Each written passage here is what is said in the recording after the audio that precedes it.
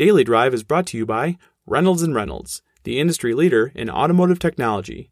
Find out what Reynolds is up to in the digital retailing space by visiting rayrey.com/retailanywhere. That's REYREY.com/retailanywhere.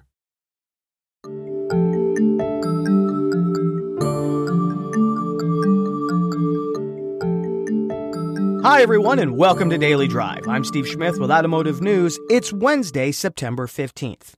My guest today is Jason Stein, who announced on August 30th that after 18 years with the company, he would be leaving Automotive News to host his own radio show on SiriusXM and run Flat 6 Media, his own media services and broadcasting company. This week, MotorMinds announced that he would also be joining their organization as its new president and corporate development officer.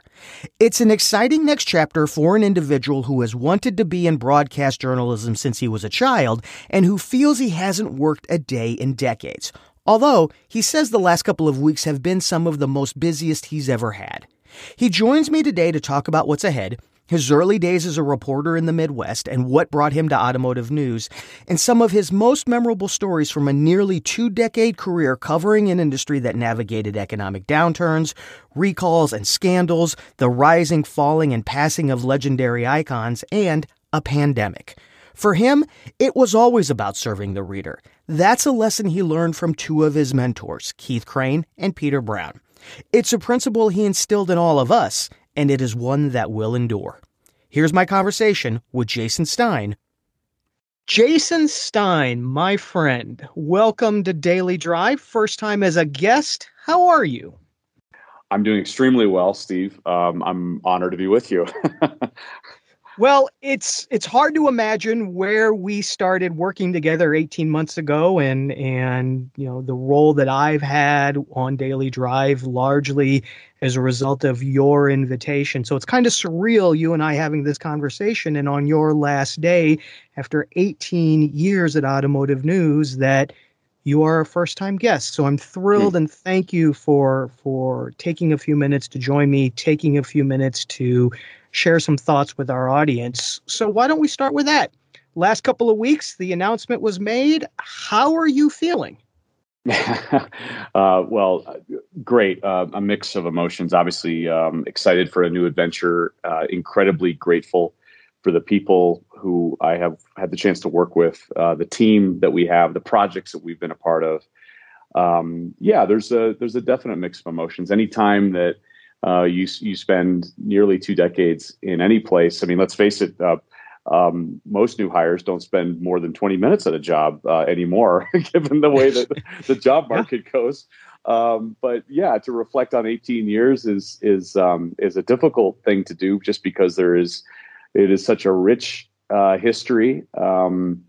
I've been so fortunate to work with folks inside and outside the walls of Crane Communications, are a wonderfully talented team and the amazing people who are in the industry that we cover. And I'll be honest with you, 18 years ago, I didn't really know how long I was going to last, because I was a sports writer who happened to have a car column, who happened to have a supportive editor in Fort Wayne, Indiana, who was okay with me writing about cars in addition to Notre Dame football and Indiana basketball and the Indianapolis Colts. And so when the opportunity came up to work at Automotive News, it was kind of like, well, I don't know. I mean, how's this going to work? And is it going to be interesting enough for me? And I'm not really a business writer. And I was just lucky enough to have a very, very talented first editor in Rick Johnson, who many have come to know so well because he's just such a talent within the industry as a writer, but most importantly as an editor. And he really turned my stuff in the early days into gold. And all of a sudden I got all kinds of credit for the stories that I was writing, but it was actually Rick Johnson who was the person who deserved all the credit. To start off there and then to end up, 18 years later talking about this is surreal. As I think the word you used, Steve, would be the word that I would use, surreal. Well, I think you touch upon something that if you're not in this company and this culture day to day, you really don't see it. And that's the notion that everybody is in this together, right? This is an organization where everybody teams, everybody helps each other. It is for serving the reader, that our number one mission is from the top on down. And I think it's something that is probably one of the intangibles here, that if you read automotive news and you really don't understand how we work together on day in and day out, I have to agree that is probably going to be one of the things that I think you'll probably miss the most. Oh, absolutely. The support of our colleagues day in and day out through the years. There are organizations that talk about teams and the teamwork that goes on, and there are those who talk about the family culture. And the bottom line is that we have both.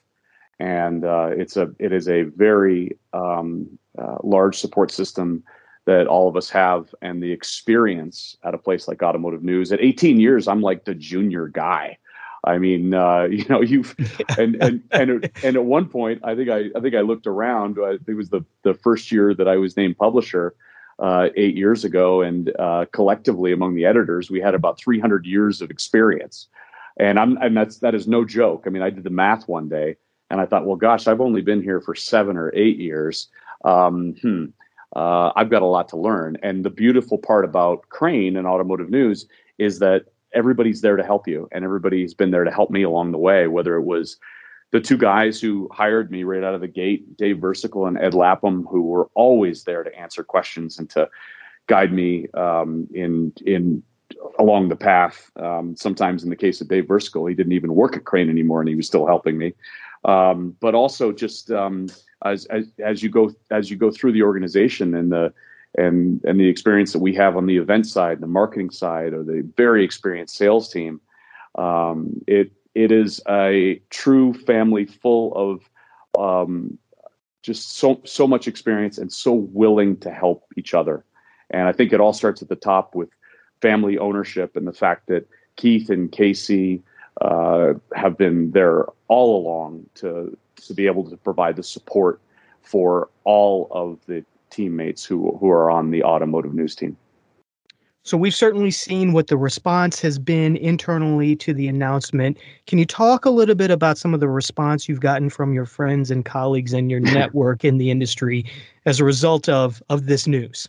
It's sort of like I've been living someone else's life for the past 2 weeks. I had to kind of step back and say, I don't believe this has actually happened, that the industry outpouring, the internal outpouring has been more than I ever imagined. I think all of us just kind of do our jobs every day, and we just try to do the best we can. And in the case, it's a pre-COVID, right? The number of events that we had to put on and the cities that we went to and the travel that we did, you're only moving from one thing to the next to the next. During the COVID world, we've of course been doing that in a more virtual environment. So you wonder, well, when's the next recording? But the point is, we're just doing what we do, and we're public facing to some extent. And I certainly was in that role for a long time, but it's difficult to measure the impact.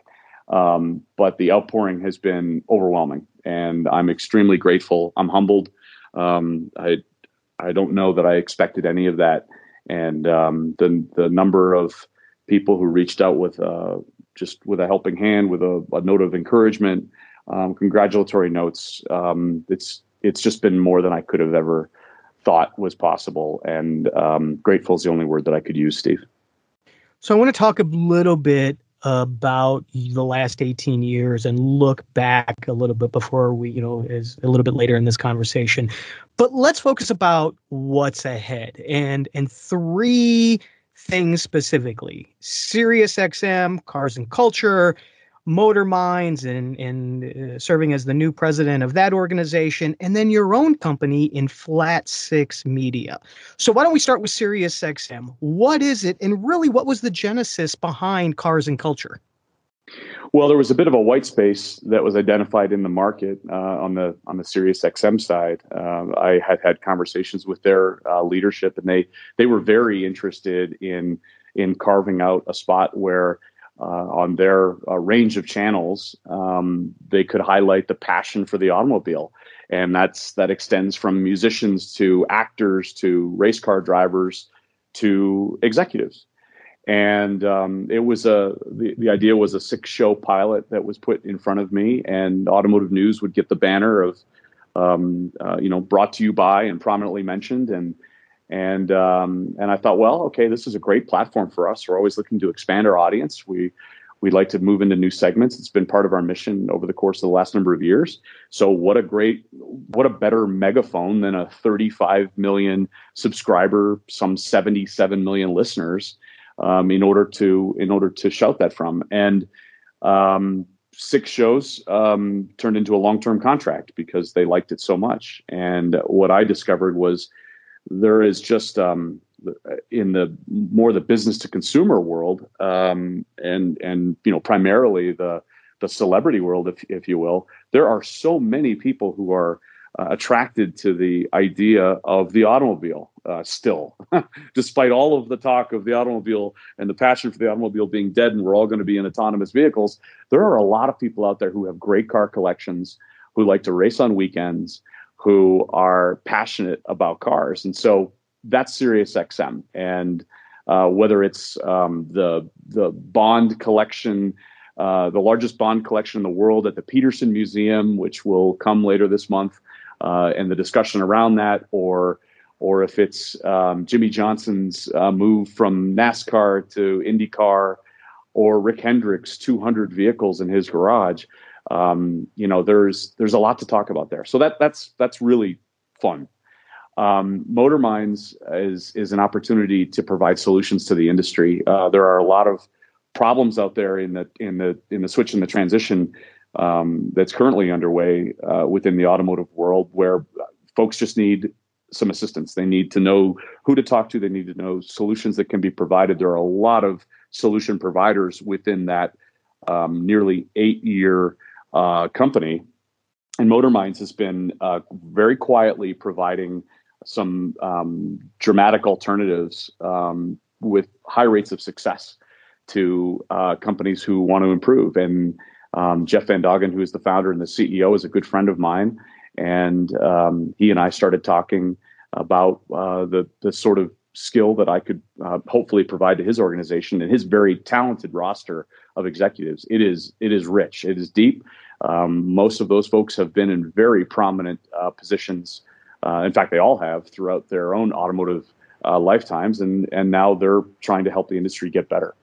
And so that's the Motor Minds role. And then finally, Flat Six Media is an all-encompassing media organization that will encompass things like speeches to groups who want to tap into some of my experience internationally, whether it's by video or podcast or in person. It's kind of an umbrella company for a lot of other things. And so I'm doing something that I probably could never imagine, which is I'm being an entrepreneur. And I've watched a lot of very successful entrepreneurs over the course of nearly 20 years and thought, well, I don't know, at 49, this seems like an interesting idea. And why don't we pair up a couple of sort of subjects that are similar in nature and come up with some solutions for the industry, whether it's broadcast, whether it's video, or whether it's larger solutions through a company like Motor Minds with all of their very talented folks. So I'm excited for all of those and open to all kinds of other things that might come down the road. We'll be right back with more. As online experiences exploded this past year, it was clear dealers needed an approach that kept them in business for the long term. Chris Walsh, Casey Edwards, and Dave Bates, top Reynolds executives, sat down to discuss today's digital retailing landscape. Here's an excerpt from that roundtable discussion.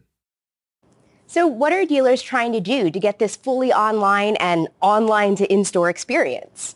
I mean, that's a great question. And honestly, it's kind of a hard one to answer because retailers are kind of defining and using digital retailing differently. You know, to some dealers, it's selling a car. To others, it's sales and F&I. And they tend to be approaching it in chunks versus, kind of a holistic approach. And then you end up just focusing on one or two things when you need to focus on, more of a big picture.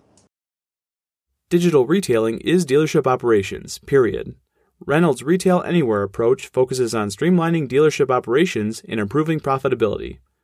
For more information about this big picture, holistic approach, visit rayrey.com/retail anywhere. That's REYREY.com/retail anywhere. One of the things that I've always admired about you, and even we've talked about in our one-on-one conversations, is you don't feel like you've done a day of work in decades. That this is fun. This is, you've said that directly to me, that, you do what you do because obviously to work, but because it's fun.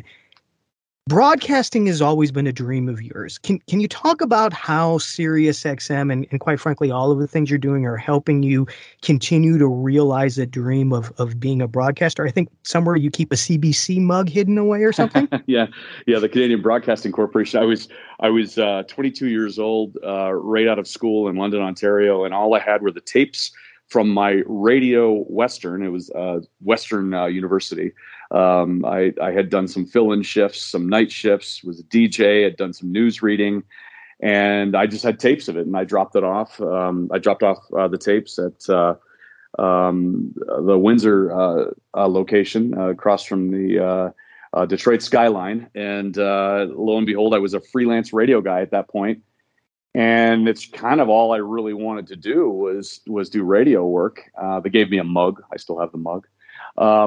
But it was, the journey was going to be all about that. I had a hard time breaking into the CBC world. Bottom line is I wasn't good enough to be hired. So I went into print journalism, and all I've been trying to do is fight my way back into the radio world.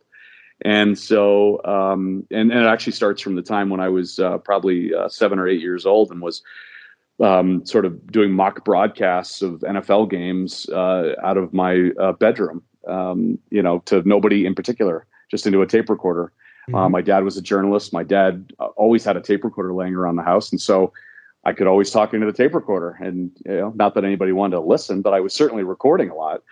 And so, the XM opportunity is one where now, at least maybe we'll get a couple people listening to the interviews, and the chance at Automotive News to interview people on a regular basis. And really, what I realized during COVID was the creation of Daily Drive, this program that we're on, brought me back to my radio roots to some extent. I was able to connect with people by this wonderful thing that all of a sudden everybody wanted to do, which was to start a podcast. And we were actually a little bit late to the game, but our audience really took to it. And, Steve, 1.3 million listens later, Daily Drive had a regular listenership, had a following, and I was right back into what I really love to do again. And so I think that the return to those roots was really special for me. And XM is one avenue, and I've been offered the chance through the years to stand up in front of crowds and to deliver speeches, and practice hopefully makes perfect to some extent. And practice certainly makes perfect when you're on a Daily Drive daily podcast, because the only problem with it being Daily Drive was that it was daily, as you know. Yeah. It is a big platform for sure. I do want to dig into it a little bit and get your point of view on Daily Drive in a minute. But I will say, from the showman and the stage perspective, I'm going to talk a little bit specifically about the commentary that you wrote in this week's edition. Is that, you I think early on you had some pretty genuine nerves about being on stage. I will say that the first time I ever saw you on stage, and the first time that I was in the audience, I was stunned by the energy. You walked on stage, you clapped your hands, and it was a moment of, here we are, let's go. And that energy you brought to the stage was unmistakable. And so from those early days where you write in the column this week that there were nerves, and certainly that's understandable for anybody trying anything new, my first interaction with you in being in the audience of a show where you were the MC and on the stage was amazing. And it's not surprising that this is where that experience has led.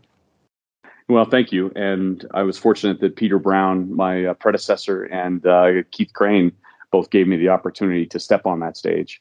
And if I think back to that day in Vienna in 2007, when Peter Brown basically said, okay, you're the new publisher of Automotive News Europe, so go. And what I wrote about is that I spent a good amount of time up in my hotel room, kind of away from the crowds, practicing just to make sure that it was good. And the one thing I did not share in that column, which I will share with you now, is that throughout my grade school life, I was actually I was a stutterer. And so having to overcome that was probably the biggest challenge that I've done in my life, I would say. And then to go into broadcasting as a career, as a new career, takes overcoming that obstacle even further.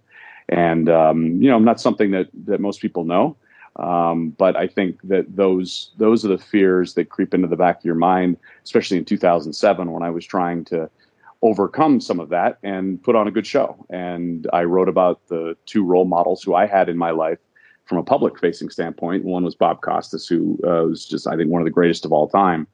And then the other one, who most people would know, would be Ron McLean from the CBC. And Ron would interview hockey players across North America, in a way that no one could, and just had such a wonderful style. And so Ron and Bob were the inspiration, but overcoming what I did when I was younger was certainly part of the motivating factor. Such an interesting story. I appreciate you sharing that. I did not know that, but I think, you look at it's overcoming that diversity. It's being that tenacity that really makes people wonderful at what they choose to do. And, like you, folks that are blessed enough to do what they do and not necessarily call it work. Those are the early building blocks, I think, that get folks to that part of their career. So let's talk about Daily Drive. Why was it so important, and what surprised you about Daily Drive? What surprised me was the intense following immediately, and the willingness of our guests to say yes to being part of the program. Everybody, you have to remember, March of 2020, we had a pretty loyal following out of a video program called Weekend Drive, which had been going for a couple of years. And we get in the studio and we'd interview other reporters, or we'd interview guests who happen to be in the area, and that would broadcast out on Saturdays. And we couldn't get in the studio the second week of March. So I'm sitting there with my then 15-year-old son, brainstorming exactly what we should do. And I'll tell you, it was primarily based on two things. It was based on saving the revenue that was attached to the program because it was sponsored. And, we are running a business after all. And the second thing is making sure that we could connect with guests going forward. And I said to my son, Alexander, I said, well, what do you think about, should we do a podcast? And he said, sure, here, why don't you take the iPad and I'll go in the other room and call you and you'll answer it. And then we'll record it and we'll see what it sounds like.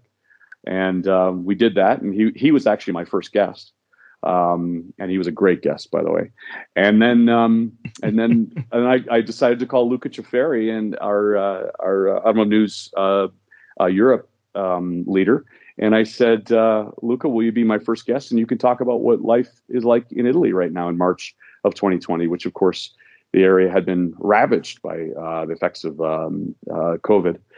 And he said yes. And then the second guest was Jose Munoz of Hyundai. And so it all just cascaded. And all of a sudden, our industry could listen to each other without being in the same place. And that was the beauty of Automotive News, is that we always tied our industry together at our events, whether they were the dinners that we did, which brought suppliers and retailers and automakers together. We were the glue, right? It was our family table. They were all seated around the family table. And even if they were fierce competitors, they usually sat next to each other, at least for one night. Sometimes they shared some good ideas, and sometimes they did business afterwards. Well, the idea of the podcast is that we could have the same discussion at the family table. It was just going to be a virtual one now. And, we were the glue at that point during a very tense time in the auto business when, of course, nobody knew what was going to happen. So I think that was the best part of Daily Drive, and that's it still maintains to this day. And lo and behold, we had a wonderful platform. Yeah, absolutely. I mean, as you said, we're 500 episodes, I think now, roughly. Yeah, right. Million plus episodes or a million plus listeners, and we've covered the gamut of the industry as well as some, stuff that isn't necessarily the industry but important to business executives and leaders. It's been an amazing journey for sure. So I know this is going to be a hard question because there are going to be so many of them, but any memorable moments that rise to the top? Uh, it's definitely hard, Steve. Yeah, I mean, 18 years, there's got to be so many ups and downs. Yeah, I'll give you two that are very similar, but also incredibly vivid. One was being on stage, and they're both similar. One was being on stage with Elon Musk when he agreed to speak at our World Congress around 2015, in an incredible lineup that we had. I mean, we had Mary Barra and Sergio Marchionne, and Elon Musk. And we actually, it was one of the only events that I was a part of where we stopped taking ticket sales because we had reached capacity limits for the venue, which was at the Marriott Ballroom at the RenCen in downtown Detroit. So there were so many people in the room that on stage I could feel the crowd. And that's the only time that I can say that that's ever occurred. That and the clicking of cameras, which was so distracting for me because he had just walked on stage and everybody wanted to take his picture from the local press, well, frankly, international press at the time, and trying to ask questions and figure out how to get to Elon Musk with the clicking sound of cameras was intense. And everybody was hanging on every word that he was saying. And in fact, his stock moved about 10% that day based on a comment that he made to me about China sales. So you can tell how closely everything was being watched. And the second one is somewhat related, but it was interviewing Mary Barra after the ignition switch recall issue in New York. And I had agreed with the organizers of the New York show and NADA that I would interview incoming CEO Mary Barra. And that was all done before the ignition switch recall situation had developed. And she stuck to the interview and they stuck with me doing the interview. And I've never seen more cameras in a room in my life, video cameras at the back of the room. They were lined from one end of the ballroom to the other, and they were all focused on me on stage. And this was 1 week after Saturday Night Live had done a parody of her in front of or addressing the ignition switch recall in Washington, D.C. So, you had she was a national figure, immediately. Mm-hmm. And then, of course, you had a crush of reporters and cameras when it ended. As soon as she walked off the stage, that Mark Royce had to play bodyguard for her, pushing people out of the way. It was crazy. And down in the green room beforehand, 60 Minutes was down there filming me shaking her hand as she was walking into the green room. I mean, it was just like the last 2 weeks, I was living in another world. And so those two moments, I think, are probably the most vivid in my mind. But I will tell you that it's the opportunity to work with our incredibly talented teammates will be the ones that are everlasting, because these are the people that I'm going to miss the most, is all of the folks who I've had the pleasure and the opportunity and I've been so grateful to have worked next to for all these years. So today is September 15th, your last day with Automotive News. Any parting words, listeners, subscribers, team members, anything you want to say is parting words? Just thank you to everybody. As Dave Versicle wrote, Automotive News is almost 100 years old. Automotive News goes on with full speed ahead. It is about the people who are at Automotive News, but it's not about any one individual. And the reader always comes first, and journalism always comes first, and that carries on with more strength and vigor than it ever has before. And I'm just grateful to have been there for it. Jason, I think you have been absolutely consistent in today in saying it's about the people, it's about the team, it's about the reader, it's not about one individual person. That being said, As the host today, I am going to steal the microphone for a minute and tell you and say to you my personal thanks. Personal thanks for inviting me to not only transition from being a client and a reader of automotive news to what I'm doing here today, but also calling me, I think you were 83 episodes in, and said, I need a break. Would you be interested in doing this? And I think, at least in my head, the story goes, yes, I would love to. Thank you for the opportunity. And somewhere in there, you said, okay, next week is yours. Something along those lines. At least Yes, that's the right. way that I recall it. So understanding all of those things and as appropriately as you said, it's about our entire team here. Just a couple of seconds on from me saying my personal thanks for the trust and the privilege of working with you side by side and learning from you on how to do a podcast. You are the star. You are the expert at this, and the time that I've had to work with you and learn from you and just watch you and try to incorporate some of the things that I have admired so much into what I do on Daily Drive. Just thank you. And No, it is you're welcome. appreciated and is something that is going to stick with me for the entirety of my career. Well, thank you, Steve. You've been wonderful.